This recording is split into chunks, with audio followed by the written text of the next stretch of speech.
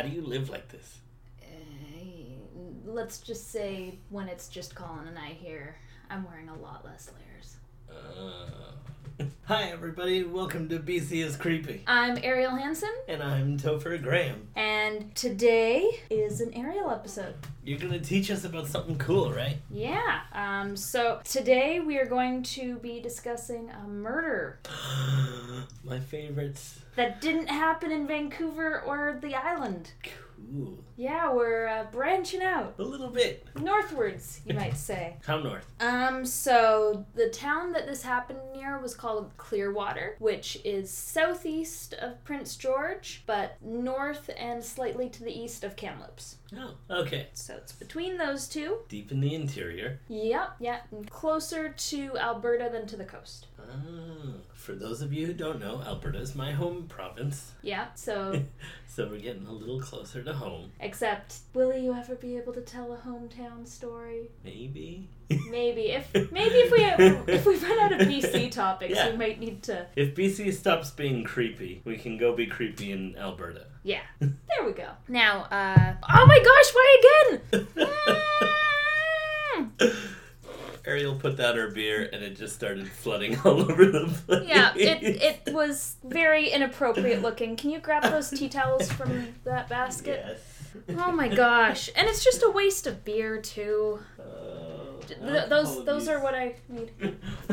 Alcohol abuse? Yeah. How am I abusing alcohol? By throwing it on the ground. I'm not throwing it, it just keeps foaming up. Resident bartender Ariel Hansen, everybody.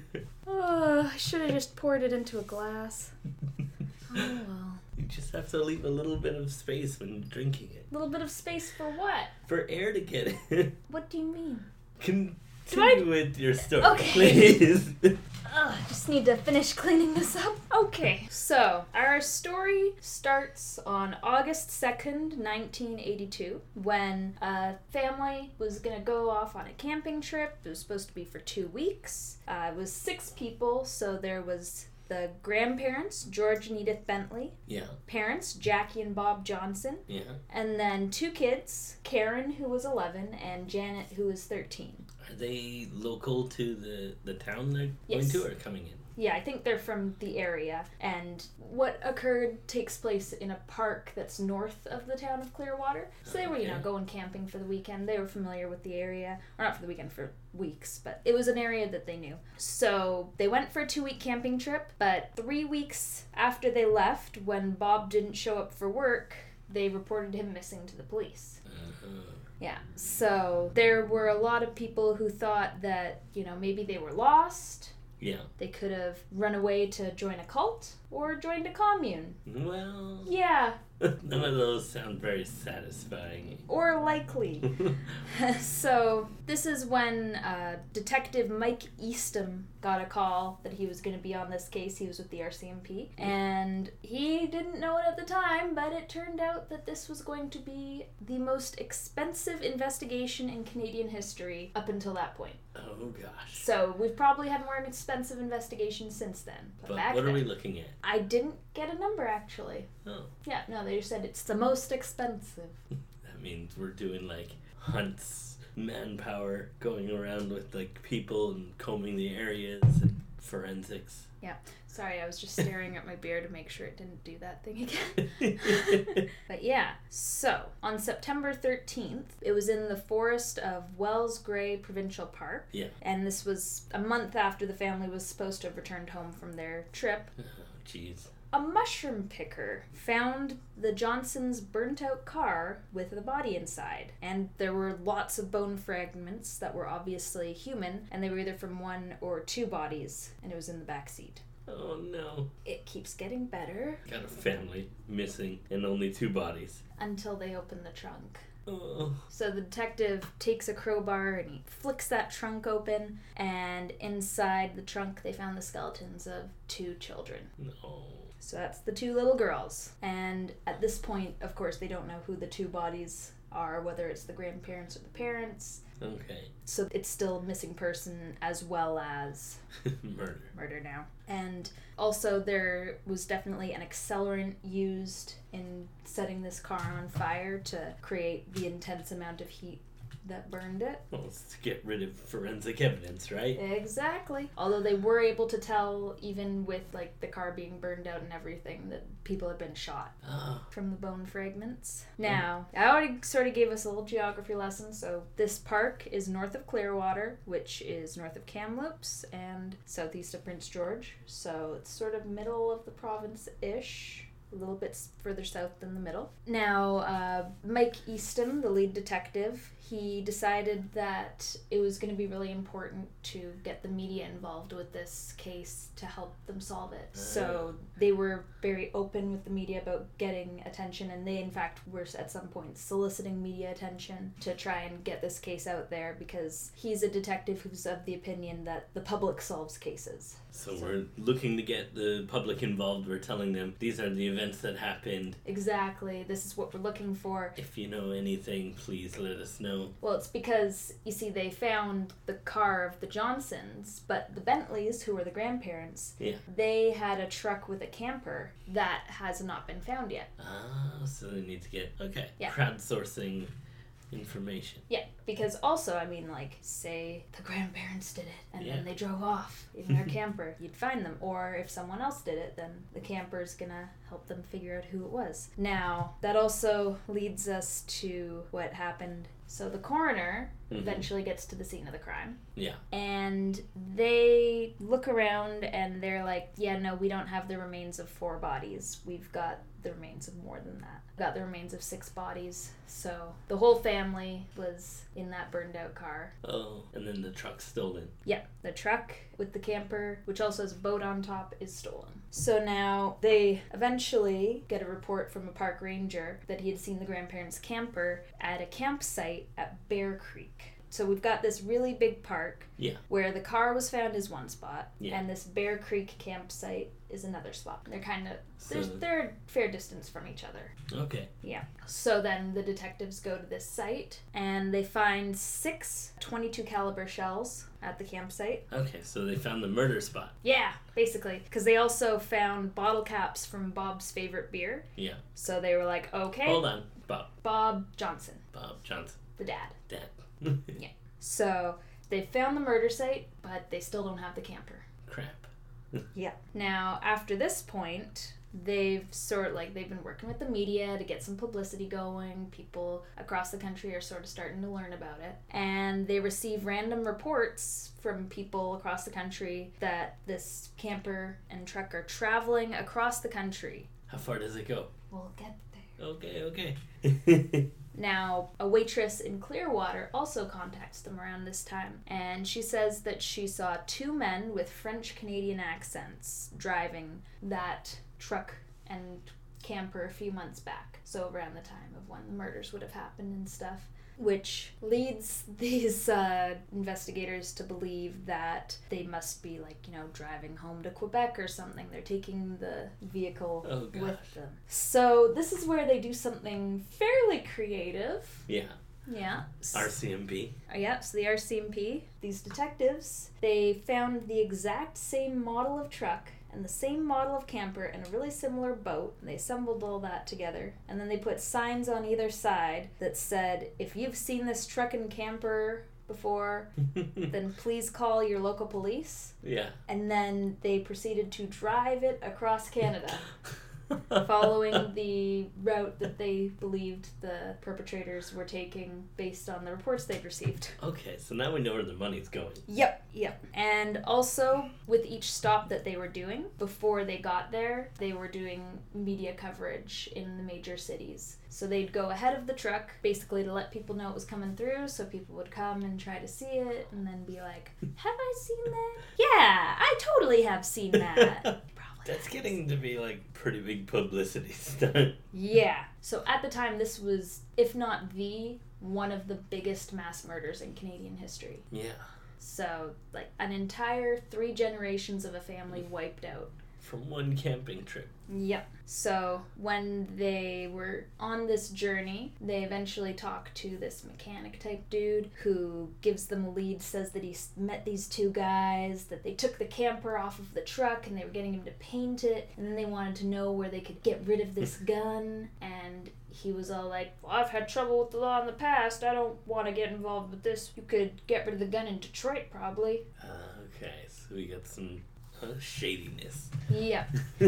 And, of course, this opens up a whole new can of worms, because if they went to Detroit, that means that... They have to get involved with the U.S.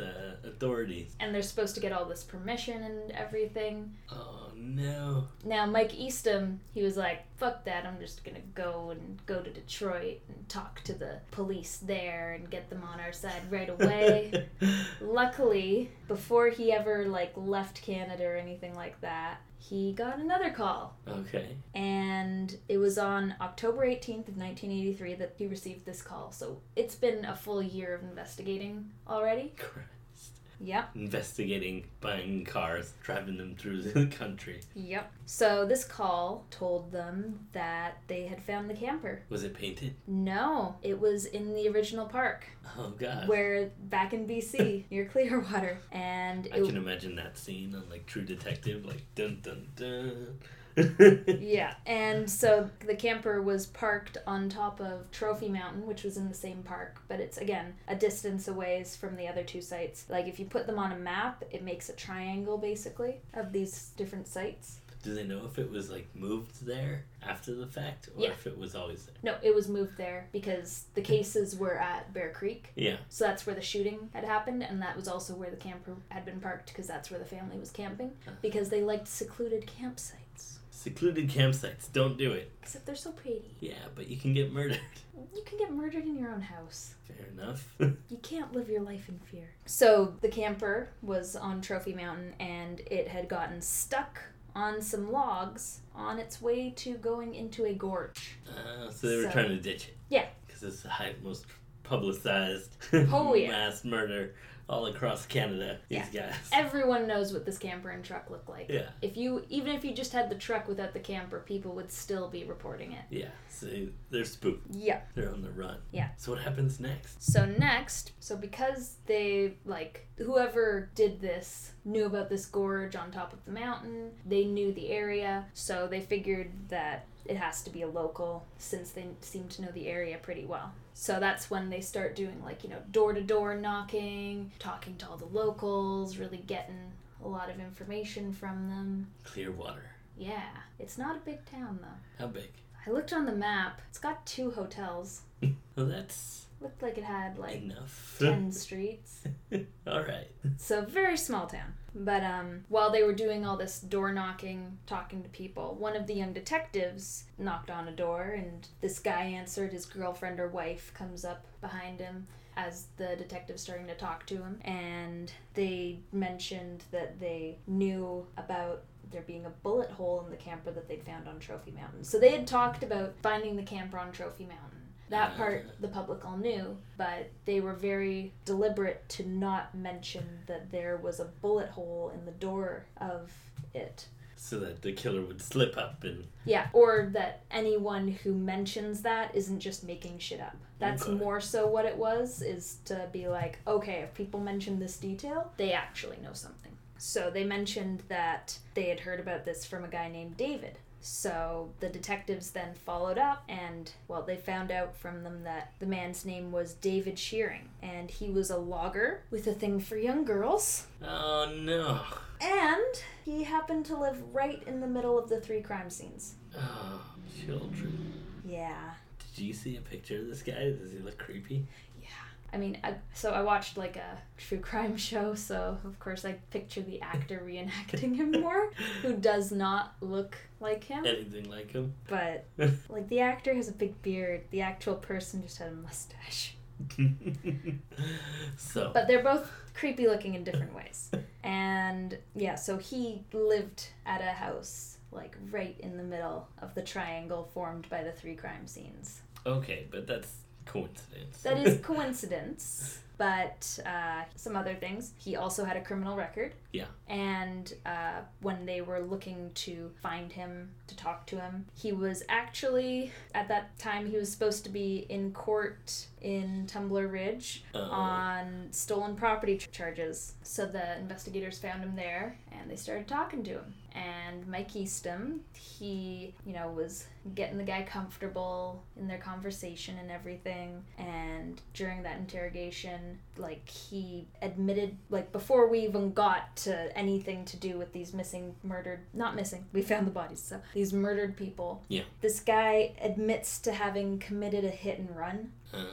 Yeah, he hit a guy and then just drove off. He admitted this to the police in the interrogation? Yes.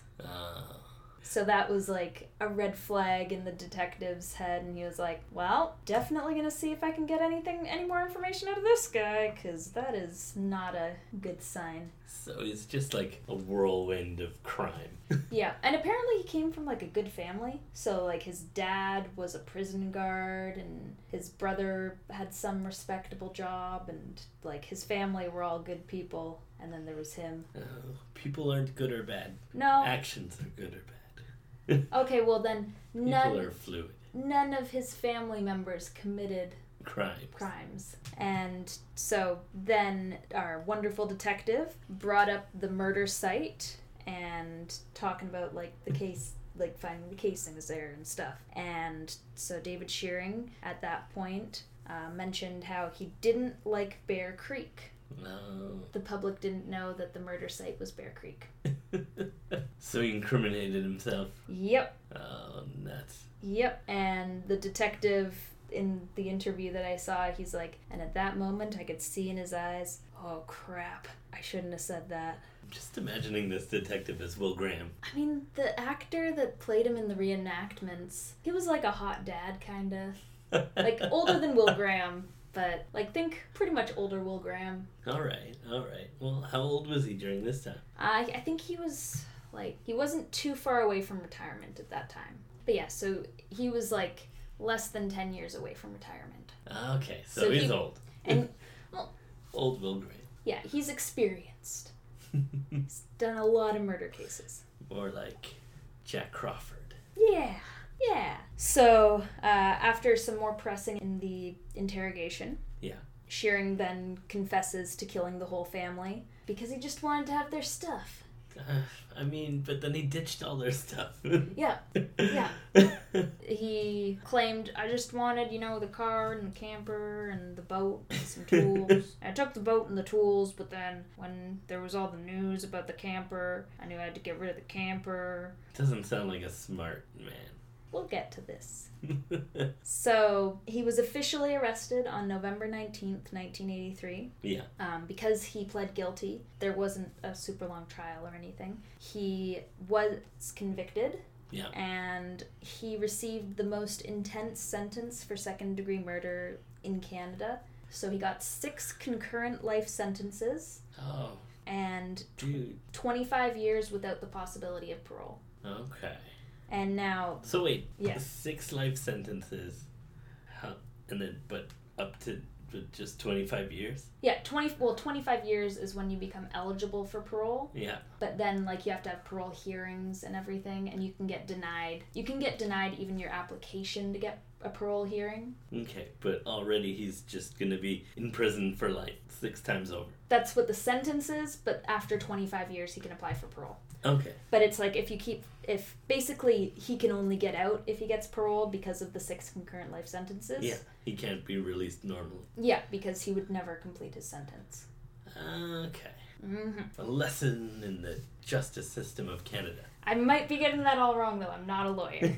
But Mike Eastham, detective of the RCMP, he didn't believe this guy's motive. It just seemed really weak. Yeah. So after the conviction happened, he pressed him further because he was like, listen, bud, just tell me. It's not going to change. Your sentencing has already happened. It's not going to change anything. Yeah, why'd you kill these people? Just tell me. So he does tell him. And it turned out that he killed the parents, killed the grandparents, and then he sexually abused the little girls for either 9 or 10 days before killing them. Oh, no. Yeah. So that was his real motive. So he didn't get parole, right? Well, he became eligible for parole in 2012, and so far all of his applications have been denied. And Mike Eastham, the lead detective, says that he is going to do his best to always be involved in every parole hearing for this guy to make sure he never gets out. Yeah. Yeah.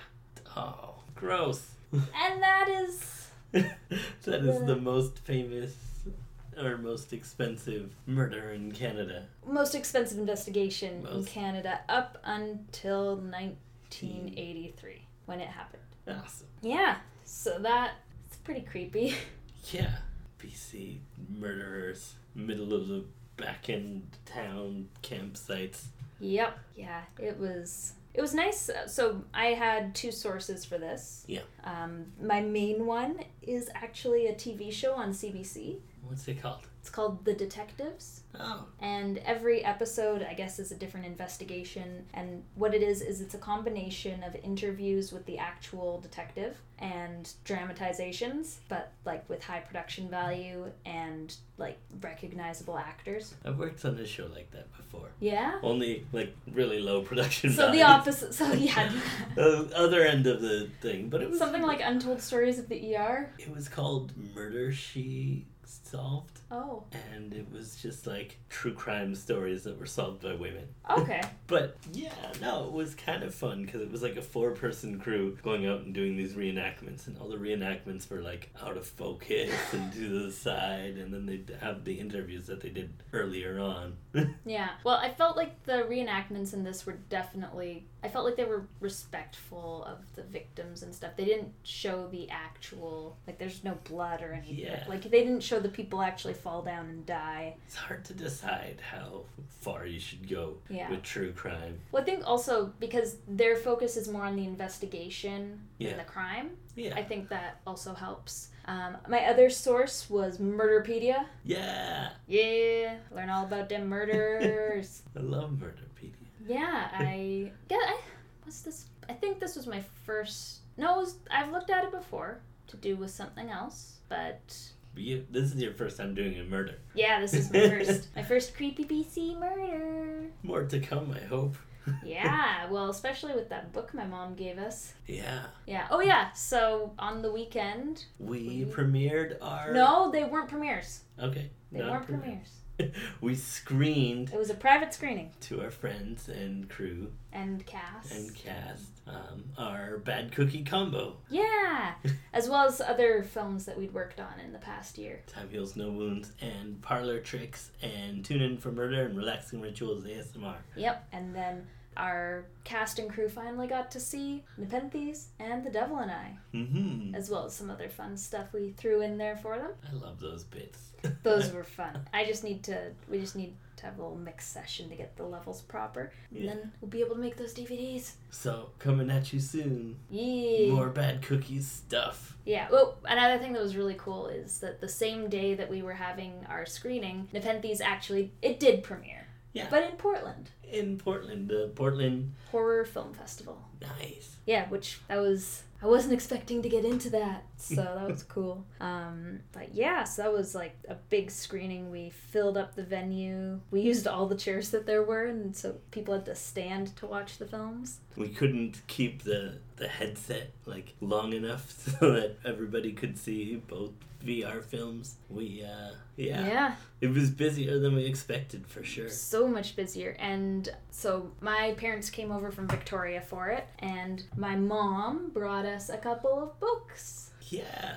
So I've got one that's like creepy campfires. Nope, that's the one I've got.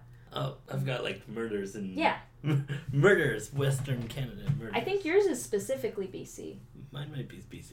I should read it. Yeah. Yeah, I was looking through the one that I got to see if there was a good topic for today. I got the one that is ghost campfire stories from Western Canada. Yeah. So a lot of ones that are applicable to us, like Saskatchewan, Manitoba, and Alberta. But there's a few that that we'll probably be able to use.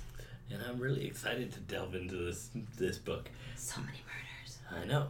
It's my episode next week. Yeah. Yeah. Should we do 2 murders in a row? Probably not. I think I gotta get out of Vancouver. Yeah. So, next week, looking forward to telling you guys something in BC outside of Vancouver. Be better than me. Don't pick your topic day of. No, although I've made up my sheets like day of. I usually research beforehand and then compile all my information. I totally just do the compiling as I'm researching. I mean, that's... I also just like watching documentaries. Useful. But I just really like having an idea of everything and then revisiting it with a mind to nitpick all the information. Yeah. Yeah, no, this is the second time that I've just found a documentary and watched it and paused it, written down notes, get going again. So that was a brief insight into our process. Yes. Creative process. Research process. Mm-hmm. Yeah. Because writing a script is totally different than that. Totally. Yeah. Do we have anything else coming up that's exciting? Your birthday's coming up soon. Yeah. You're gonna be By the old. time this airs, I'm going to be 29. Yeah. Basically 30. Pretty much. You just round up. Yep. So send me, birthday messages. Hashtag bagged cookie pictures and let us know you're listening. Send him depressing birthday memes about getting old. Yeah, basically like... Look, we want to induce an existential crisis, basically. I'm already having an existential crisis since coming back from Mexico. I don't need another one on top of that. I still just remember how bad it was. I think it was my 24th birthday. There was crying. 24 is an excellent age. I know! I was like, I'm so old and I haven't done anything. It's like, no, young Ariel, you're doing fine. Fine. But 30, I'm going to start losing all of my, abilities to get the youth visas. And I'm going to lose my hair. I'm going to start to go gray. I know that at least Australia youth visas are, into your 30s. Yeah, well, a lot of them end at 30. Then there's some that are 31. And then there's, the absolute latest ones that are, 35. Yeah. Until you're, getting married or have, real jobs abroad. Nightmares. Nightmares. Yeah. But yeah, so be sure to check us out on the social medias. We're on Instagram, Facebook, Twitter, Patreon. We have our own website. We're on YouTube, Vimeo. Yeah, we got a Gmail. Yeah, Bad Cookie Pictures for all those things. If you've got suggestions for topics, please email us at badcookiepictures@gmail.com. And if you want to find, specific to each of us kind of stuff on the social medias, I'm on everything as @Hanson's Horror. And I'm on everything as Sneezing Wolf. So you can find me... Don't bother with his Twitter. It's boring. It's nothing. We don't need to say that every episode. Very true. We should probably just stop mentioning that you even have it. Yeah. We'll just say that you're on Instagram from now on. I'm on Instagram. It's kind of fun. I do a lot of stuff. You do a lot of stuff. You travel a lot. Yeah. I love to travel. Yeah. It's my favorite thing. I ain't got no money to travel. You don't need money. You just need to get rid of your attachment to things and places. Cricket. Chirp, chirp. Okay. So that was another episode of BC is Creepy. Yeah. Enjoy whatever you're up to today. And be sure to stay creepy.